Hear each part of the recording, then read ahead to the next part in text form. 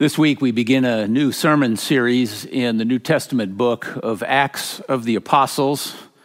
We turn from what has been accomplished in Jesus Christ to what it means for us, what it demands of us, and what it invites us to do and participate in. This is the beginning of the mobilization of the people of God. I encourage you to listen now for God's word for you from the book of Acts. So when they had come together, they asked him, "Lord, is this the time when you will restore the kingdom of Israel?" And he replied, "It's not for you to know the times or periods that the Father has set by his own authority. But you will receive power when the Holy Spirit has come upon you, and you will be my witnesses in Jerusalem, in all Judea and Samaria, and to the ends of the earth." When he had said this, as they were watching, he was lifted up, and a cloud took him out of their sight. While he was going, and they were gazing up toward heaven, suddenly 2 men in white robes stood by them. They said, "Men of Galilee, why do you stand looking up toward heaven?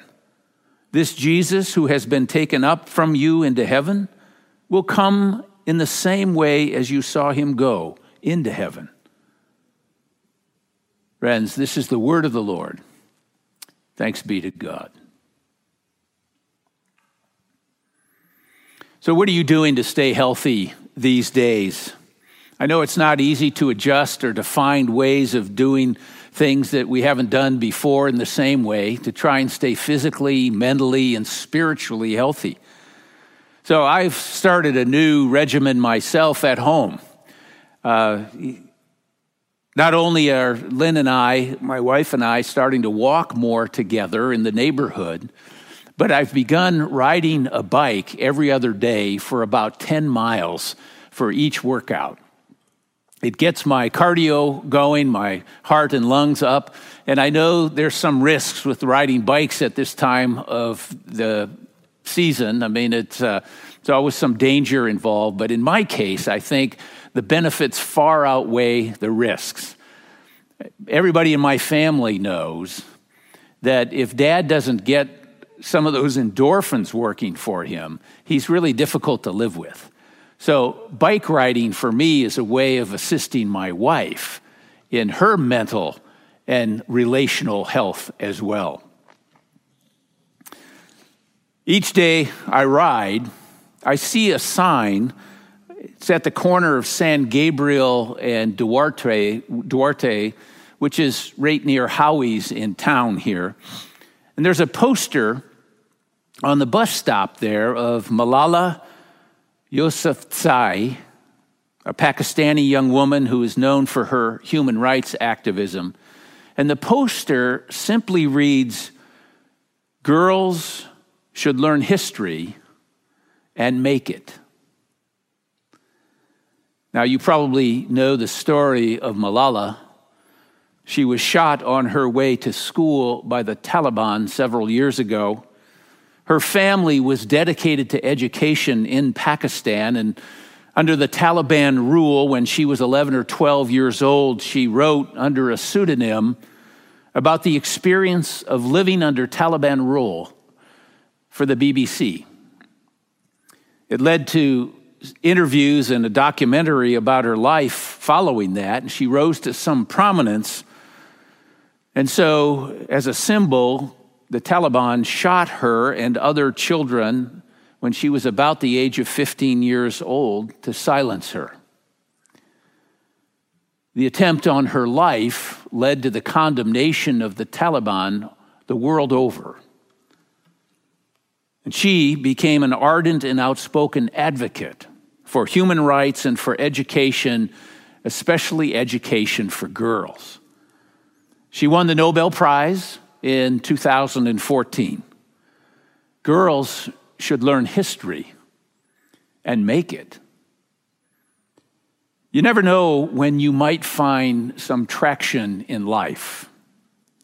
We can spin our wheels for a long time, and then we find a gear sometimes that we didn't even know existed. Circumstances that are awful in life sometimes plant seeds and new beginnings. It happens all the time in California in our canyon wildfires. It happens even in the midst and through the tragic events of our lives. These days we find ourselves between what has been and what will be. We know that the diagnosis has occurred, but we don't yet know the treatment plan. We know that the economy has taken a big hit, but we don't yet know what the results will be. We know some people close to us are likely to get coronavirus, and some may even die, but we don't know who they will be. We know that Easter has come and gone, but we don't know when we'll be able to gather again together physically for worship again. We just find ourselves now in a time between Easter and Pentecost, between what has been and what will be, between having some confidence in life and having anxiety about it all. Malala found her own sense of agency, some confidence in her own abilities in the midst of the worst of times. Maybe we also can find our own sense of agency and a motivation in the midst of these times in which we find ourselves. 3 years ago on Easter, I was preaching to a full sanctuary here with glorious choral music accompanied by brass and percussions. It was a day of grandeur. It was also a day of expectancy. My wife, Lynn, was not in the sanctuary on that occasion. She was back in North Carolina waiting for the arrival of our fourth grandchild, our first granddaughter, Madison.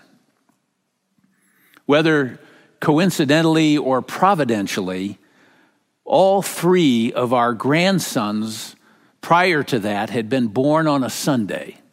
So I was absolutely convinced that Madison was going to make her debut on Easter Sunday. I preached with my smartphone right there on the podium that day. And thankfully, Madison waited until the day after Easter so that I could fly and be there for the festivities. That Easter was a time between pregnancy and delivery, between our hopes and the realization of those hopes. We all know what it is to wait and pray. I suspect many of us are doing much more of that waiting and praying now than we can ever remember. Anyone who's ever waited for the arrival of a child, the birth of a child, knows what it is to wait and pray. The time between is often pregnant with possibilities and anxieties. As the old Christmas hymn describes it, it's a time filled with the hopes and fears of all the years. But time between doesn't remain that way forever. There comes a time when we no longer wait and pray. We're rather compelled and even propelled to act. Which brings me to our text today. Luke tells the story of the ascension of Jesus twice. Was it on Easter evening, as it is recorded in Luke chapter 24, or was it 40 days later, as it's described in this text in Acts chapter 1? Many explanations by scholars have been suggested, including just sort of carelessness or forgetfulness on the part of the author. According to one commentator, though, quote, Luke was an artist, not a newspaper reporter. The contradictions are a clue to the author's intentions. In the Gospel of Luke, the ascension is a conclusion. It's a dramatic finale to Jesus' earthly ministry. But in Acts 1, the ascension is the beginning presupposition on which the church is based. The end becomes the beginning as the story continues, end quote. That's according to Will Willimon, a Methodist bishop. I like that explanation. The end is the beginning of the church. Jesus is no longer with his followers in the same way. After 40 days, he disappears into the clouds in this account. And the scene of the disciples standing there looking up at heaven, at the heavens, waiting for the return of Jesus, mouths wide open, gawking, wondering. It's it's even a comical image. Immobilized by their confusion and sense of loss, gazing into the clouds, waiting for something to happen, dazed by the events they've experienced, the disciples look very similar then to the way disciples look today. We're stunned. We don't quite know what to do. We watch our television and we monitor the news sources, looking for answers, waiting for permission to go outside or to go back to work. We're looking for direction. Well, maybe the end is the beginning.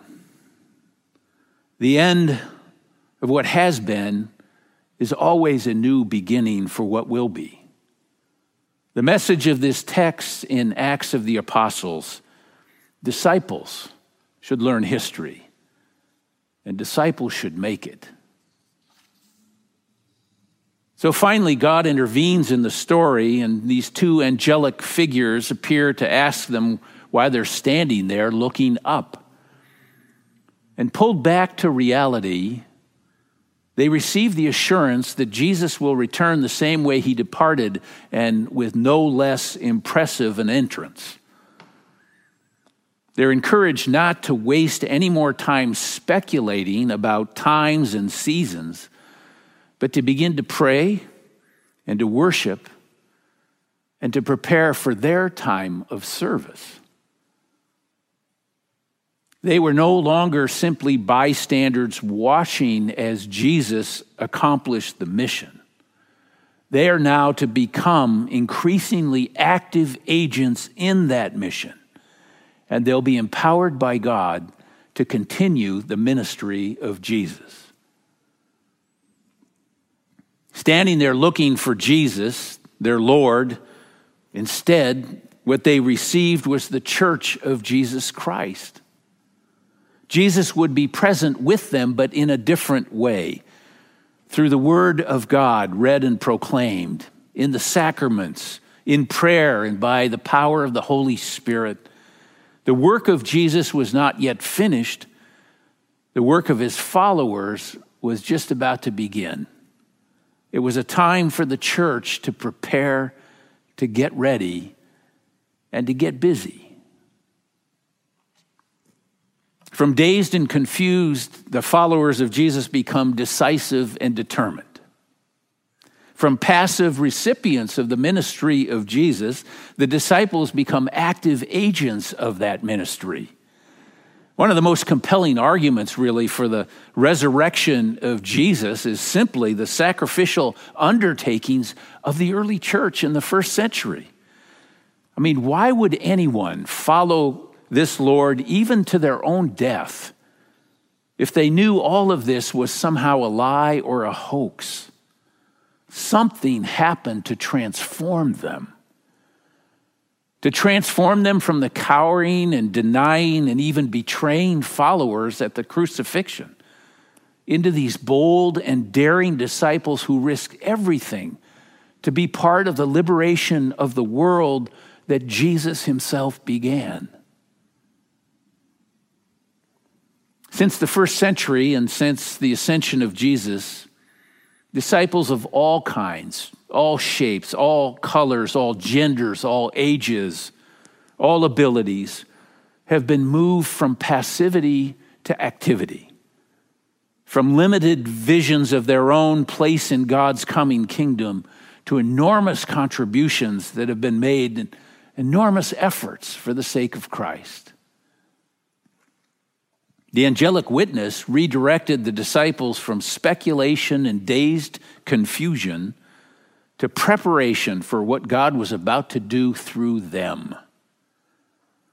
Now, if a 15-year-old can become an activist for human rights and the education of all children and then a Nobel Peace Prize recipient in the process, what might come of this tragedy, the COVID-19 pandemic? Girls should learn history and make it. The disciples should know history and make it too. What kind of history are we prepared to make from the devastating changes and the reductions we've experienced in our lives? I know there are those who believe that the church throughout the world is in this period of decline and that the mainline denominations have had their day. I know that there are lots of problems in the world that seem overwhelming and lots of problems in our lives that we haven't been able to overcome. Like the early disciples, we can easily become dazed and confused and passive in the face of all that is beyond our understanding, all that's beyond our ability to control. But I can't help feeling like God is still up to something in this world and still using the church to make a difference. And I can't escape the idea that we're supposed to be a part of it somehow. And that in this in-between existence that we're in, between Easter and Pentecost, between the first and the second coming of Jesus, between a stay-at-home order and a get-back-to-normal order, we're supposed to be part of what God is doing. We in the church are meant to witness to the truth and to tell the story in such a way that things begin to happen. As heirs of the apostolic witness, our charge and our task is to tell the story of Jesus in such a way that those who listen might say to themselves, yes, this is my story and I never knew it. This is the world to which I belong. This is my inheritance, though I've never lived there. You see, the turning point has occurred in Christ, but it doesn't leave us passive, simply waiting for the end to come, for the final outcome in comfort and ease. When Christ calls, he calls us to become part of the change we hope for. This is not the time for speculation about the future of the church or predictions about what's going to happen either economically or medically. We either make history or we are history. Now's the time to get ready. Waiting and praying and planning for the future together. Christian faith puts us in life with the courage of our convictions as change agents for the kingdom of God. Watching Jesus ascend into the clouds in glory isn't the end of the story, it's a new beginning, and the story continues through us.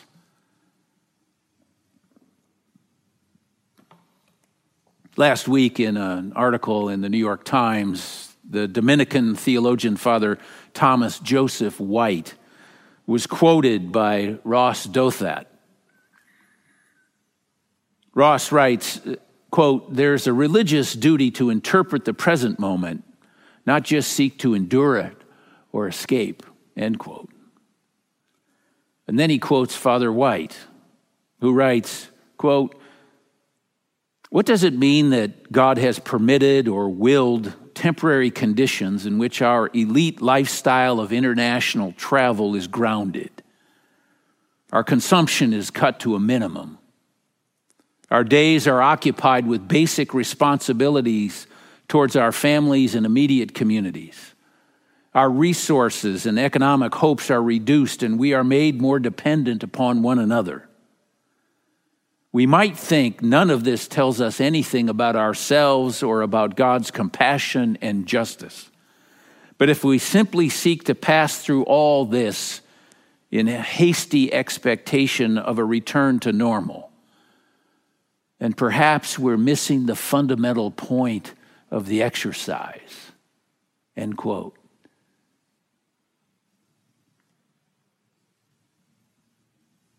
Pay attention to the signs and interpret the present moment in the light of the story of God's people. Don't be too hasty to return to normal. We have a duty to interpret this present moment and not just endure it or escape it.